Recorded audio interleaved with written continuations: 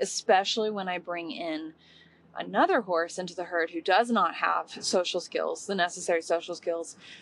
They can kind of teach them. It's really nice to have like a core herd that has established social skills, and then when you need to bring in a new member that doesn't, they can kind of educate them and teach them. So that is really helpful. But it's, again, not always possible to achieve this. So when you can't achieve this, and maybe your horse is the one that doesn't have social skills, and the other members at your facility, the barn, are like, your horse is aggressive, or, they're doing this stuff and it's pissing my horse off, like all this stuff, and they don't want to have their horses with your horses. Hey there, I'm glad you're back for another episode of the TWE podcast. If the audio is a little bit off, I apologize. I'm usually driving in my car when I record these episodes, so I try and keep them as clean as possible, but sometimes I can't help it. Hopefully this episode is really helpful and inspires either questions or just a thought process. And I would love to hear back from you about how this podcast episode, or my podcast episodes in general, have impacted your life and your relationship with your horse, if you feel like you'd like to share. You can always check out more information about The Willing Equine on my website, thewillingequine.com, where I talk about different things on my blog. I share about my social media platforms, and I also offer training services and things like my foundation course, which runs every 3 months. So if you'd like to learn more, head to my website. Otherwise, keep listening, or actually, you know what? Wait till after the episode to check out my website, because I would love for you to listen to this episode, and I'd love to hear back from you on it. So keep listening, and I hope you enjoy. So I want to talk a little bit about aggression and just normal social dynamics within a horse herd. In particular, we're going to be talking about the domestic herd, but obviously this can't really be talked about without talking about the feral herds. So I have read and have been reading and have studied the dynamics of feral herds throughout the last many years, and I've been just kind of watching my own herd and exploring different options of ways I can set up their environment, ways that I can work with introducing horses to each other, and the number of horses within our herd, just all the different possible variabilities that go into maintaining a herd of horses in that social environment, and like how much aggression and antagonistic behavior between domestic horses is normal, and what is it like compared to what people have studied in feral herds. So if you haven't read the book, Horses and Company by Lucy Reese is a really good book. It's a little bit challenging to get through, so I'm just going to put that out there, as far as it's not the most, it's not like you're reading a novel, right? It's got a lot of it's her observations, it's her studies, it's her retelling of stories of what she's experienced while spending tremendous amounts of time with many, many different herds of feral horses throughout the world, and retailing basically their behaviors and what she's observed, and she's documented it, and she's studied it. She's an ethologist, and this is what she does. It's very, very interesting to read her observations about feral herds and how they compare to domestic herds. And one of the biggest observations, the biggest takeaways from that is just how little aggressive behavior, how few aggressive behaviors, how peaceful the feral herd is. There really isn't this romanticized, stallions fighting each other out, duking it out to the death kind of thing that we see on TV and have always kind of been led to believe. And then also this highly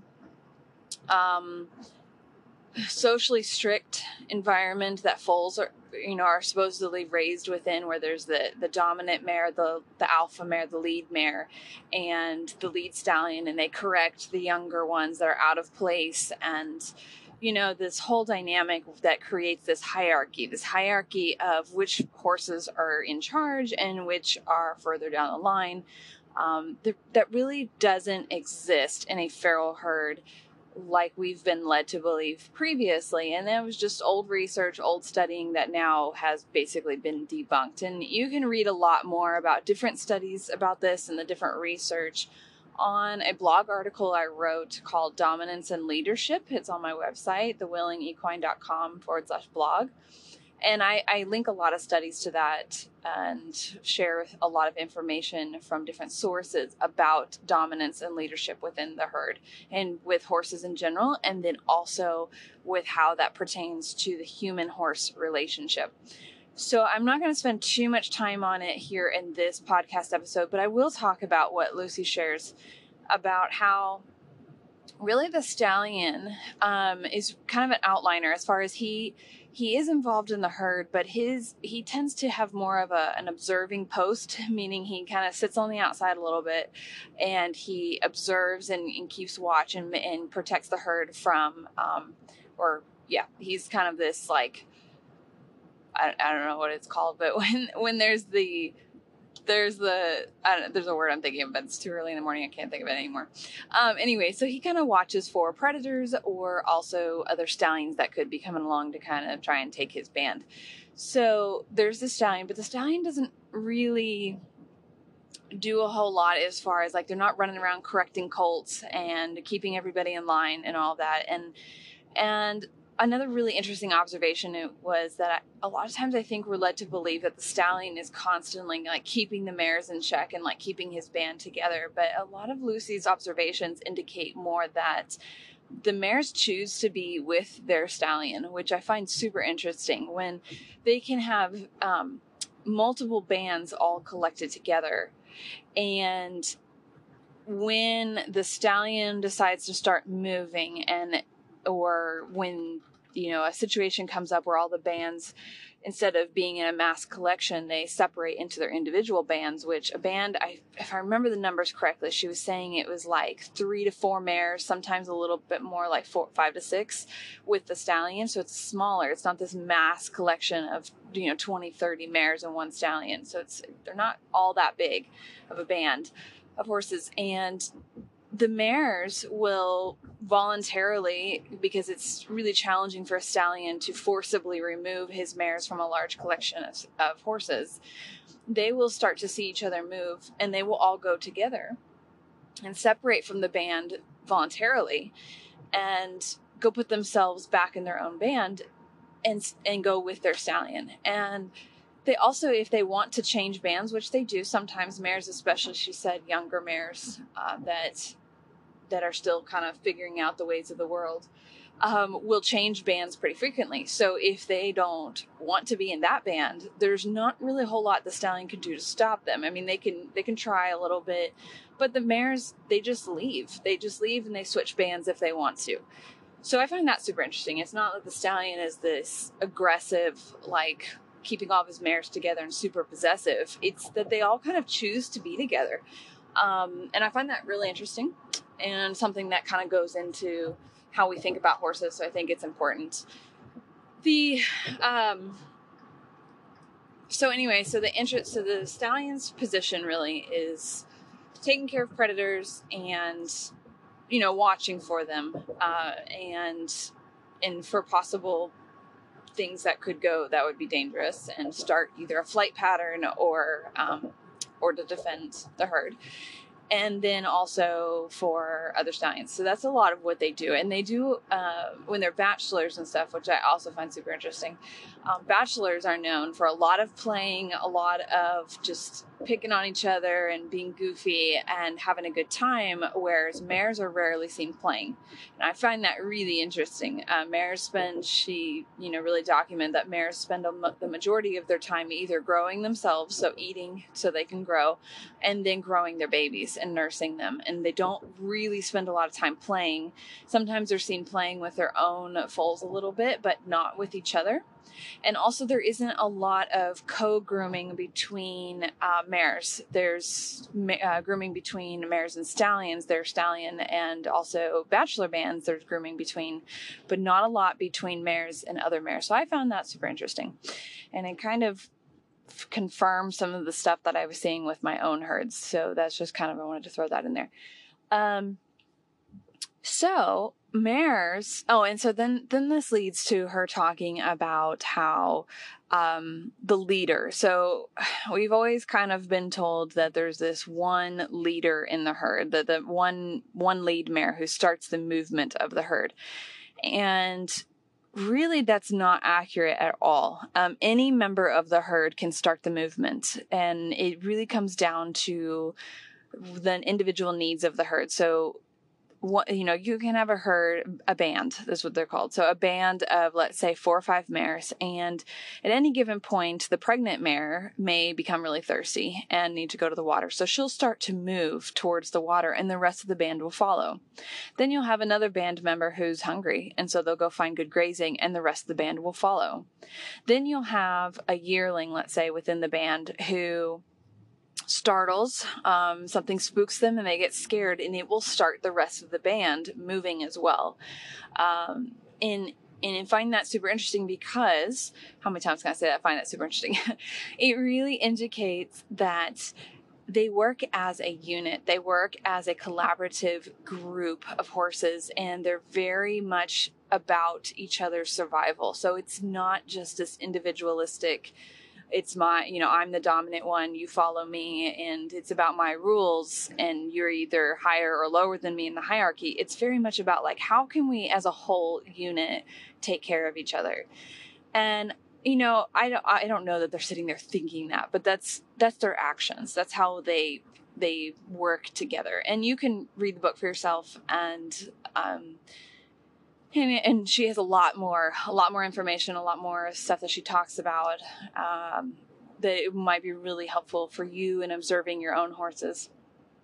And so anyway, with this in mind, I read all this, I observe all this, and I study all of this, and then I take this to watching my domestic herds. And we have to take into consideration domestic herds are different for quite a few reasons. One, they are selectively put together. So it's done out of man-made selection. Horses in domestic situations rarely get to choose their own band members and stay with those same band members the majority of their life, or choose to leave those band members to go to another one. So it's very artificial. It's very selected and put together depending on our needs and the humans' needs and the environment. And sometimes these bands are very small, meaning there's just literally one horse by itself, and that's not a band, but then, maybe there's one other companion. And sometimes they're extremely large. I've heard of situations where boarding facilities have herds as large as like 10 to 30 horses in a single pasture. And that's just massive. An individual band is never that large in the wild, as far as I'm aware. But I did not realize this before reading Lucy's book. There are quite a few situations where different areas of feral horses spend a lot of time together, where all of the bands congregate into a mass big group, and they only separate during when some of the mares are in season, so they separate out their band so the other stallions don't get a chance to breed with their mares, or there's just other situations that they might separate, but they do spend a lot of time as a collective group. So I find that very interesting. And so I think, and I've not really been around a situation where there's that many horses in a single pasture, but you might start to notice that with that many horses, they separate into their own mini groups, their own bands. And I find this super interesting to observe. I have not had that situation though, so I can't speak to it too much, other than that it just seems like an overwhelming amount of horses. And I think that if you were going to set up a situation like that, you would need to make sure you had plenty of room so that the horses could separate out if they needed to. So that's important to kind of note there, because the topic of this episode is going into aggression within the domestic herd. And so that's going to kind of play into it. So knowing what we know now, okay, so going back. So with the domestic herd, some of the differences, there's other differences. The one that really can be problematic in the behavior of a band or a herd, or just horses in a pasture, is artificial feeding and restricted feeding times. So if there isn't forage available all the time where they can move to and go to as a collective group and have access to, and it's just available like once or twice a day, thrown out a couple flakes of hay and some grain, this can change the behavior of the horses dramatically, especially their interactions towards each other, because they're kind of having to like duke it out for who gets the most. And this can create an artificial hierarchy, a dominance hierarchy that is not seen in feral herds. And so I think this is important to note that when we see this in domestic horses, this is not normal for the species. This is something that is man-made and artificial and has pressured these horses that are typically much more peaceful into being this way. And so that is, I think, really important to note. The other thing that really plays a part is the size of the space that they're allowed to be in. So the smaller the space, the more on top of each other they are. And then also naturally, fence lines block horses from escaping other horses if there's antagonistic behaviors and they just can't get away. So cornering another horse into a pasture fence, not allowing, they can't get far enough away from the other horse, things like that. These are all factors. And then one of the largest ones being the man-made decisions as far as what the band looks like, what the herd looks like. That plays a massive role in how the horses are able to get along, because it's just normal for certain horses not to get along with other horses. And then another really big factor here, and probably one of the biggest factors, is how we raise the horses and how they live. Horses that are weaned really early from their mothers, so dams, before 6 months especially, but even before a year, do not really have an opportunity to learn a significant amount of equine behavior and how they should act around other horses and social behavior. They have limited exposure to normal social behavior, and that is exaggerated when they are kept isolated from other horses. So the only interaction that the foal has is with its own mom, with its own dam, and there's no other foals to play with, and there's no other herd members to interact with. This is further exaggerated when the foal is weaned and then isolated into like a show environment where they might be stalled and then started their training, things like that. Or if even being put into a herd with a bunch of other foals, I think that's better than nothing. But I do think it impacts their ability to their social skills, I should put it. So their social skills are impacted based on the horses that they're allowed to interact with as they're growing up. So horses that do not grow up in a normal herd environment are naturally going to have limited social skills. And then later on in life, we try and put them in a herd, and there's heightened aggression, or they are just picked on constantly or whatever, because we're putting a horse that has limited social skills with a collection of other horses that also has limited social skills. And then that's exaggerated by the limited resources, the limited room, and the artificial herd companion management. And it just is a recipe for an extreme amount of aggression within our domestic herds. So when all of that's being thought about and understood, I think it should give us a lot of compassion for our horses and understanding as to why they can be so aggressive towards each other. It's like gladiators in there sometimes. They don't know how to interact with each other. They have they are living in an artificial feeding regimen. Horses are designed to graze a little bit all day long with food that is freely available 24/7. So they graze until their mouth and their systems tell them they're done, and then they rest, and then they go back to grazing. I mean, horses just eat all the time. That's what they do. They eat and sleep and breed. That's what they are designed to do and survive. It's kind of interesting reading Lucy's book. A lot of what she documents, it's a tremendous amount of eating, some sleeping, and then a lot of flight patterns. So, grouping together and fleeing spooky things. So they do a lot of those things, and then breeding. So that's pretty much what they do: raising foals, breeding, eating, sleeping. And then we insert on top of that we want to go to shows. Oh, and I forgot a whole nother aspect to this thing, which is that because of our artificially created herds and because of the expectations we have on our horses to be performance horses, and go to shows and go on trail rides and things like that, I mean, we add this whole other dynamic where one of the herd members leaves all the time. There's always somebody leaving. There's somebody leaving. It could be for an hour. It could be for 30 minutes. It could be for a couple of days, and then they come back. That is so odd for the species. I mean, you don't see that in a feral herd. So we add that in, and then we also add in the fact that in boarding facilities, horses are coming and going all the time. There's always a new horse coming in and then another horse leaving. And so the herd dynamics are changing constantly, and there's never like a status quo. There's never just a normal set of herd members that doesn't change. And so this, again, just adds on fuel to everything else that's going on and exaggerates or encourages really hostile behavior towards each other. And they never really get a chance to just live in harmony and peace, which is really what they want and really how they're designed to live. So when we look at all this, I think we can, a lot of us who are living in, if you are working out of a boarding facility, or you have your one horse and you can't really control the rest of the herd, right? You can't control whether or not big yawn.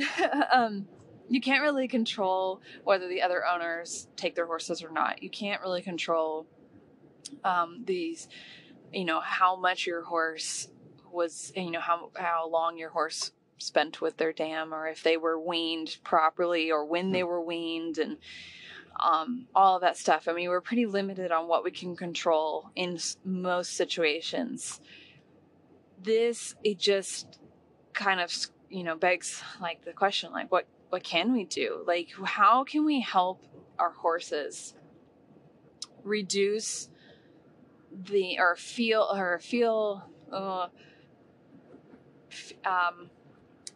how can we help them feel more comfortable in the herd? How can we help them feel less like they either have to antagonize other horses, or that they don't, or the other horses don't need to antagonize them? Like, what can we do as individual horse owners to improve this situation for our domestic horses?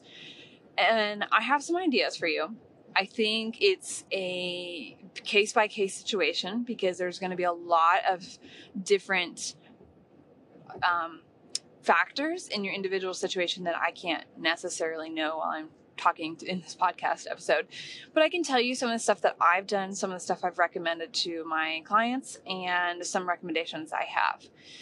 One of the first recommendations I have that helps the most, I find one of the most, is 24/7 forage. I know this isn't possible for all boarding situations, but the more you can work towards this, the better it will be for your horses. It's one of the most impactful changes you can make for your horses, providing them forage that never runs out, and also that there's enough access to it for the number of horses. So, for example, I use round bales, which isn't necessarily a practical option for wetter environments or certain boarding facilities, things like that. I get it. But for me, round bales has been extremely useful. It's decreased the amount of time I spend in feeding each day, and I don't have to fill hay nets every day, stuff like that.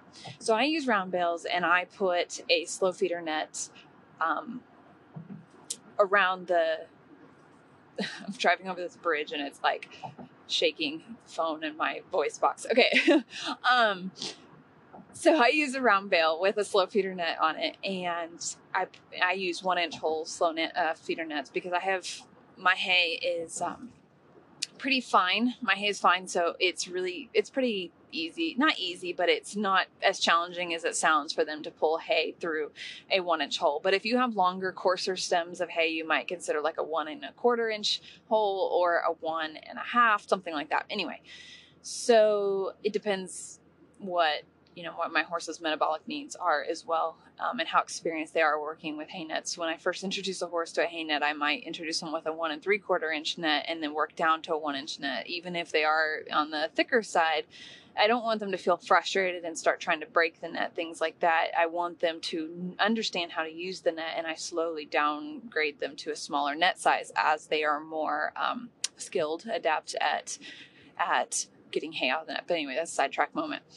So I use round bales, but if I will only put, and I use large round bales, I will only put like 3 horses per round bale. And keep in mind that these horses live with each other all the time. They are a very established band or herd of horses. Their herd companions do not come and go. There's very little aggressive behavior within my herd. I rarely find bites. I almost never find kick marks. It's very, very low aggression rate. Anyway, I will only put like 3 per bale. If I end up having to put another horse in that herd or combining my 2 smaller herds together, I will add another round bale in. So I will put 1 round bale per 3 horses, but you might find that you need 1 round bale per 2 horses if there's high aggressive rates in the herd, or maybe you could do a round bale and then have some smaller square bales around the pasture for the horses that get pushed off, things like that. So you want to make sure that the lowest on the totem pole, so to speak, when it comes to food, has access to food 24/7 as well, not just the pushier ones. So that will cause one of the biggest impacts in your horse's herd dynamic, is allowing them to have food all the time so they're not having to fight each other for food. The next thing is space. The larger the area, the more they can get away from each other and the more there is to do, other than be up against each other and fighting with each other. Especially when you're introducing new horses, you want them to be able to get away comfortably. And so that's a really big factor. It'll depend on your area, how much space you're able to have. For me, one of my smaller pasture is just under 2 acres, and my bigger pasture is just under 5 acres or 6 acres. I can't remember. And personally, I have 3 horses in each one. I prefer my ideal size pasture, and this doesn't support them on grass all year round because, first of all, we live in drought land. So there's times of the year where we just don't have grass no matter how much land there is. But I'm just talking about pure space and with supplemented forage. I'm not talking about the land supporting the horse.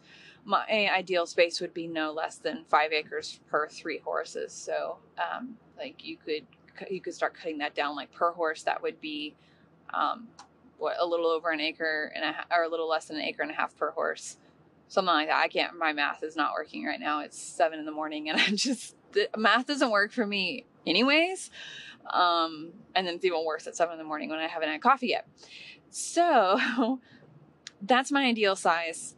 You're going to find that something is more ideal for you. You may think that's really small, depending on your area of the country or world, or you may find that that's massive compared to your area of the country or the world. So that is personally my ideal size, and I don't have. My herd's very peaceful. I'm not saying that that nothing ever shows up, but it's super rare, and something is very wrong when it does. And so that's just I think that's a big factor. The other factor is going to obviously be the herd size and the stability of the herd.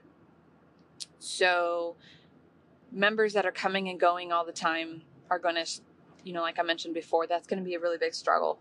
If you are not able to control when herd members are coming and going, like in a boarding facility, maybe there's options. So you could see if you could find a boarding facility where the horses are taken out less, so you're going to naturally find the horses come and go more in a show barn type situation, because they're often going to shows and often going into the arena to train, versus a place where there's more recreational riders or riders that are very like-minded as far as like keeping the herd established and things like that. And I'm not saying that I don't take my horses out of the herd. I do, but they go literally like right next door to my open arena where they can still see their herd members. And I do take them on trail rides. I do go out with them individually or sometimes in pairs. So it's absolutely something you can do, but I'm talking about more like horses are leaving a lot. Like new horses are coming in and living for a couple months, and then they leave and they never come back. And then a new horse member comes in for a couple months and then leaves and never comes back. And that's really tough on the herd. So if you can find a boarding facility that is a little bit more like a group of established boarders that are not planning on leaving anytime soon, that would be ideal. But again, this is an area that's going to be really tough in a lot of situations. So I do think it plays a really big role, but it's not going to be realistic for a lot of people. But if you can, keeping the herd as established as possible is really, really helpful. Okay, so another factor is going to be social skills. So a lot of my herd members have been in herds since they were foals. Most of them have been raised with other horses and have never been isolated to like stalls and living an isolated life. So they are socially skilled horses, and that helps a lot, especially when I bring in another horse into the herd who does not have social skills, the necessary social skills. They can kind of teach them. It's really nice to have like a core herd that has established social skills, and then when you need to bring in a new member that doesn't, they can kind of educate them and teach them.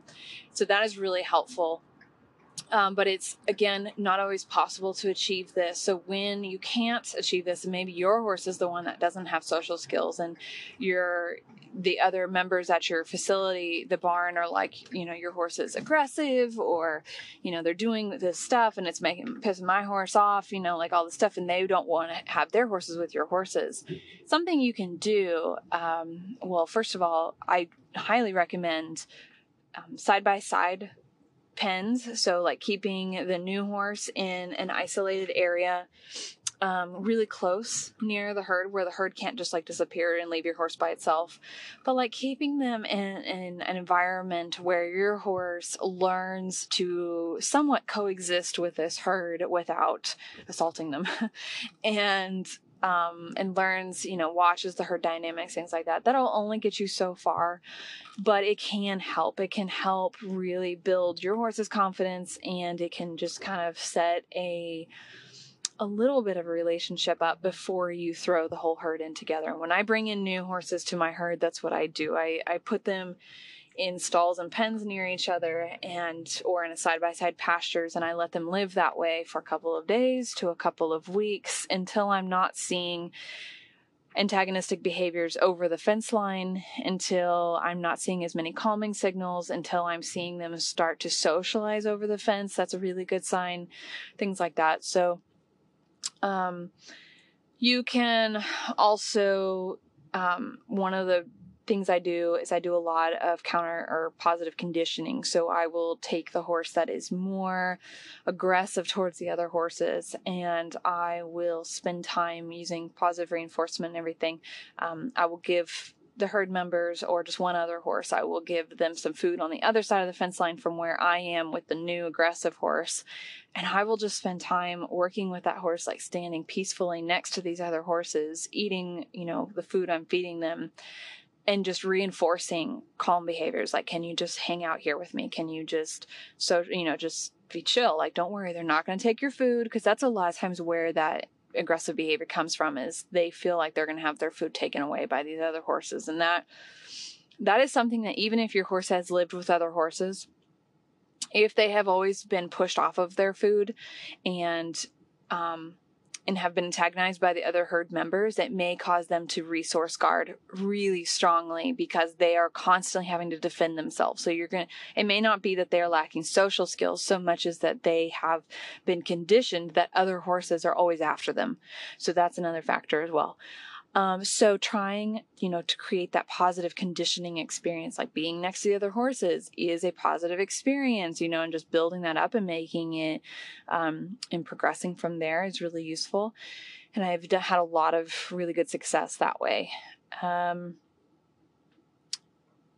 So that's a big thing is slowly introducing horses to each other, not just throwing them to the wolves, essentially, like bringing a new horse into the herd and just like, here you go, live out in the herd. Like when I say I recommend people keep their horses in herds and, people come to me and they say, my horse has been in a stall. They don't know how to live with other horses. Should I turn them out? And I'm like, yes, but ... like all of this. Like it's not just throw your horse out into a pasture who's never been around other horses and expect them to survive. I find that's a highly stressful environment and it could backfire. It could create some behaviors that you are not wanting and could cause a lot of dangerous behaviors towards each other. So I'm not talking about doing that. That's like taking a dog who is scared of other dogs and reacts fearfully through aggression, so like a fear aggression towards other dogs, and saying they just need to get along with other dogs and just throw them into this massive pack of dogs and expect them to deal with it. They will first probably shut down. Well, it depends. At first, they'll probably start to defend themselves and they may start a fight, which could get really ugly and really dangerous really fast, or they may shut down because they're so overwhelmed. I mean, think about yourself. Let's say you are nervous in social situations and sometimes this makes you act weirdly or lash out at people because you're just overwhelmed and anxious and you feel like people are constantly judging you or coming after you. And then somebody goes, you know what? I'm going to fix this. I'm just going to throw you into a group of a huge, a conference, right? Where everybody is watching you and like, oh, newcomer. And they just all like surround you and like, what's your name? What are you doing? Blah, blah, blah. Like you would just be like, holy crap, get me out of here. And that would be the absolute opposite of creating a positive situation where they would start to learn that being in a social environment is good for them. Right. So we don't want to do that to our horses. Don't do that. So let's see, we went through providing forage all the time, reducing the herd, changes as much as we can, more space, creating positive social learning environment for the horses. I know there's more. That you can do. Enrichment, not having a boring environment. So putting out enrichment activities, and make sure there's enough for every horse.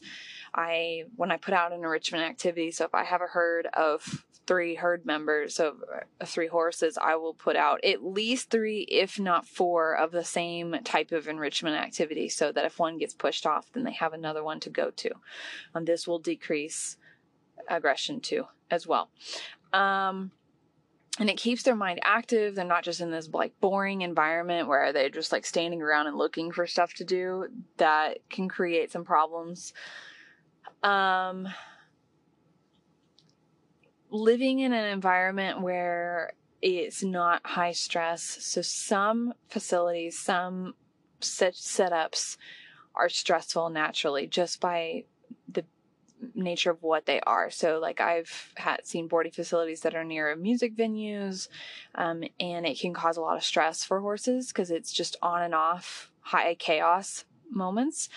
If their horses aren't used to it, you can, if you're in an environment where there's a lot of really aggressive, intense punishment-based training towards other horses that are in the herd or nearby the herd, this can really impact the herd and your horse because horses are very sensitive to each other's nervous systems and how they're responding, and they co-regulate with each other. So imagine if that horse leaves the herd and just experiences this high stress, really punishing learning environment, and then is thrown back into the herd, they're still processing everything that they just went through, and they will bring that back to the herd.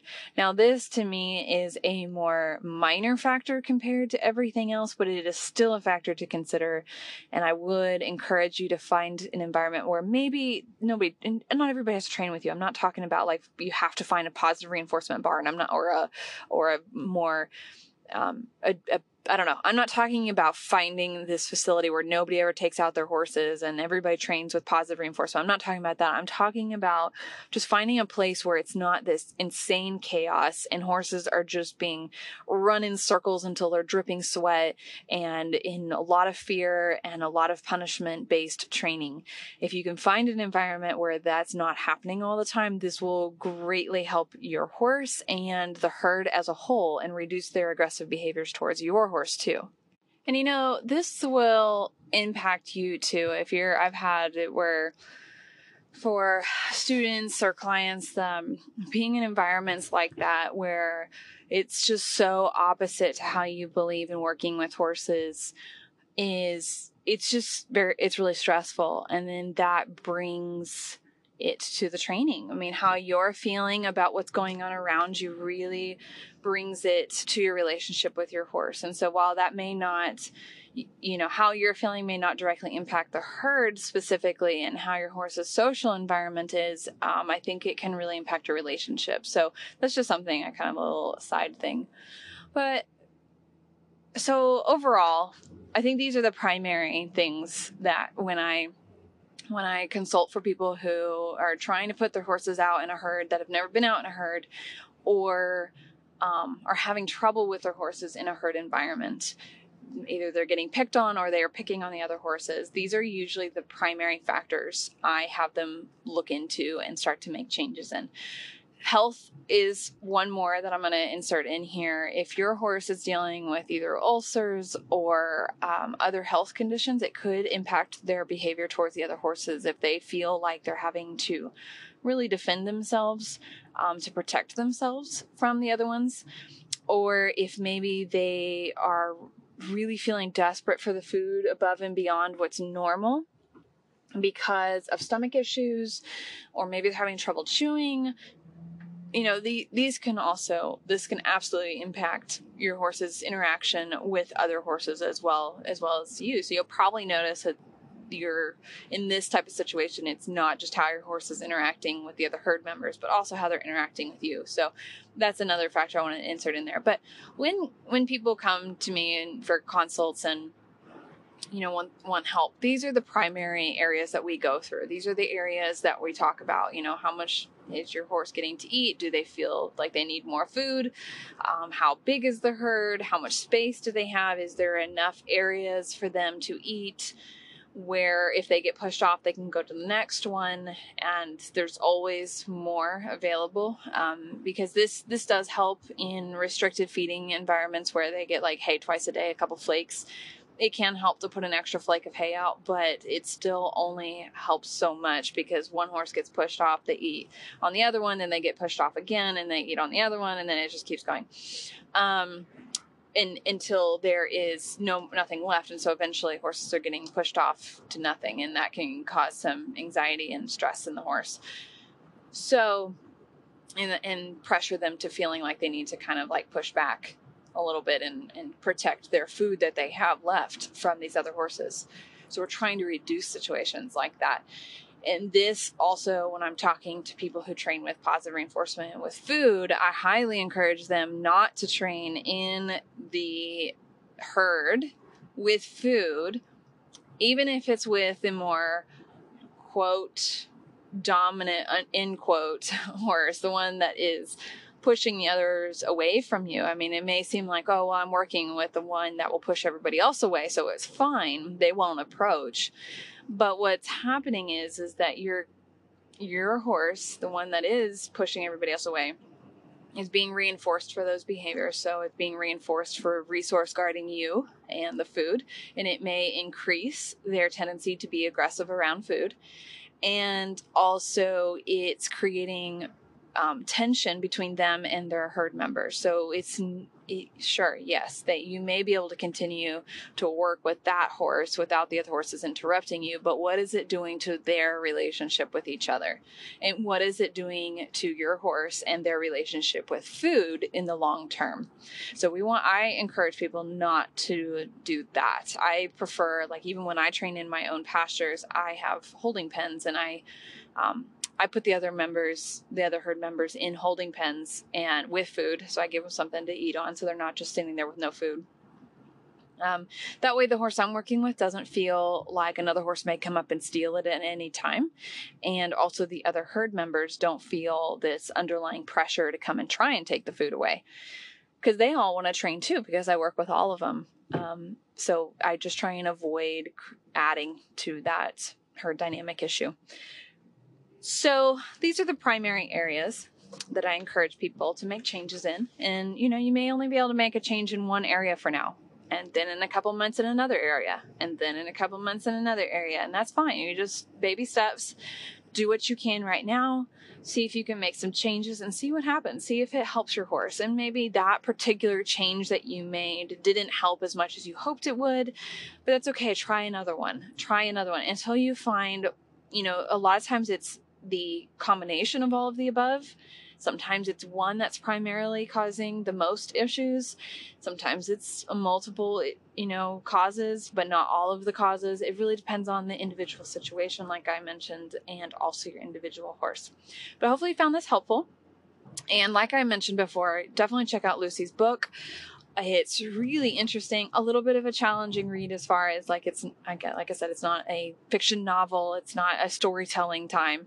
It is, research based. She does a lot of studying. So it's a lot of her notes, a lot of her findings, but it is super interesting. And it provides some insight into how horses are really designed to, interact with each other and live, and how much we have changed that for them in our man-made environments.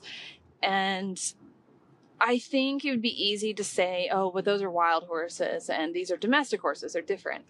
It's interesting though, she studies a lot of herds that are semi-domestic, meaning that they are from domestic bloodlines, but are kept in an environment that is feral. So they put them out like mares and stallions together out into these massive amounts of land, and they just live that way. They live as feral horses, and then every once in a while, like some of the colts will be taken for riding horses or stuff like that. So when we're talking about horses in particular, we're not talking about like wolves versus dogs. We're talking about just the feral counterpart of the same species, the same animal. They are raised different, and they have different genetics usually, so that plays a role. We're not dealing with, really, really fancy warm bloods living out in massive herds, but there are a lot. I think there's way more similarities than differences, especially when it comes to the actual animal itself. I mean, this is why we're able to domesticate, or I don't know the technical definition for domestication. I know it's different, but we're able to take Mustangs and feral horses and train them because they are not so different. They are just feral versus a horse that has been raised in a human environment versus one that's been raised out in the mountains or whatever. So I think I encourage you guys not to look at them as two different animals, just living two different environments. That's what I want you to think of them as, is the same animal living two very different types of lives. And what happens when the horses, this is what would happen if we just turned our domestic horses out and let them be horses. Obviously, because of breeding and stuff like that and selective breeding, a lot of them would not make it because we've bred poor quality hooves, poor teeth, they're too big, whatever. So there would be some natural selection that would happen pretty quickly. And not very many of them would make it on their own for very long. but they are still the same animal. They still have the same basic needs. They still have the same social dynamics. They still have the same forage needs, the same eating requirements, the same social needs, the same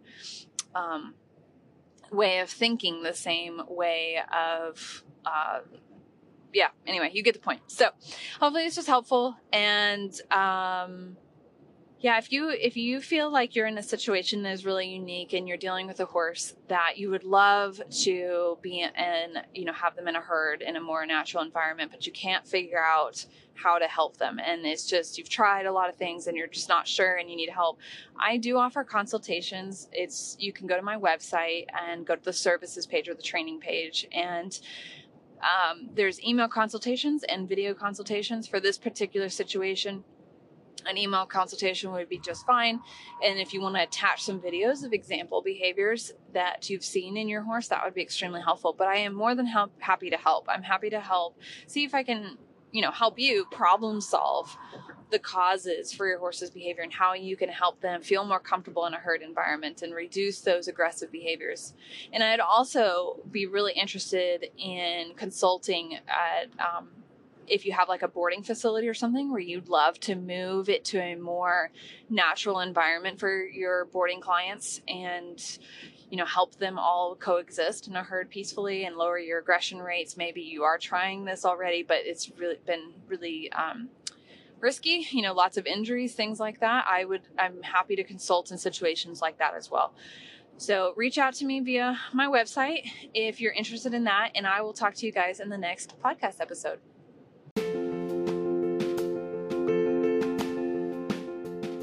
Thanks so much for listening. If you'd like to find out more, head to my website, thewillingequine.com. On there, I have a really extensive blog. I'm a very prolific writer.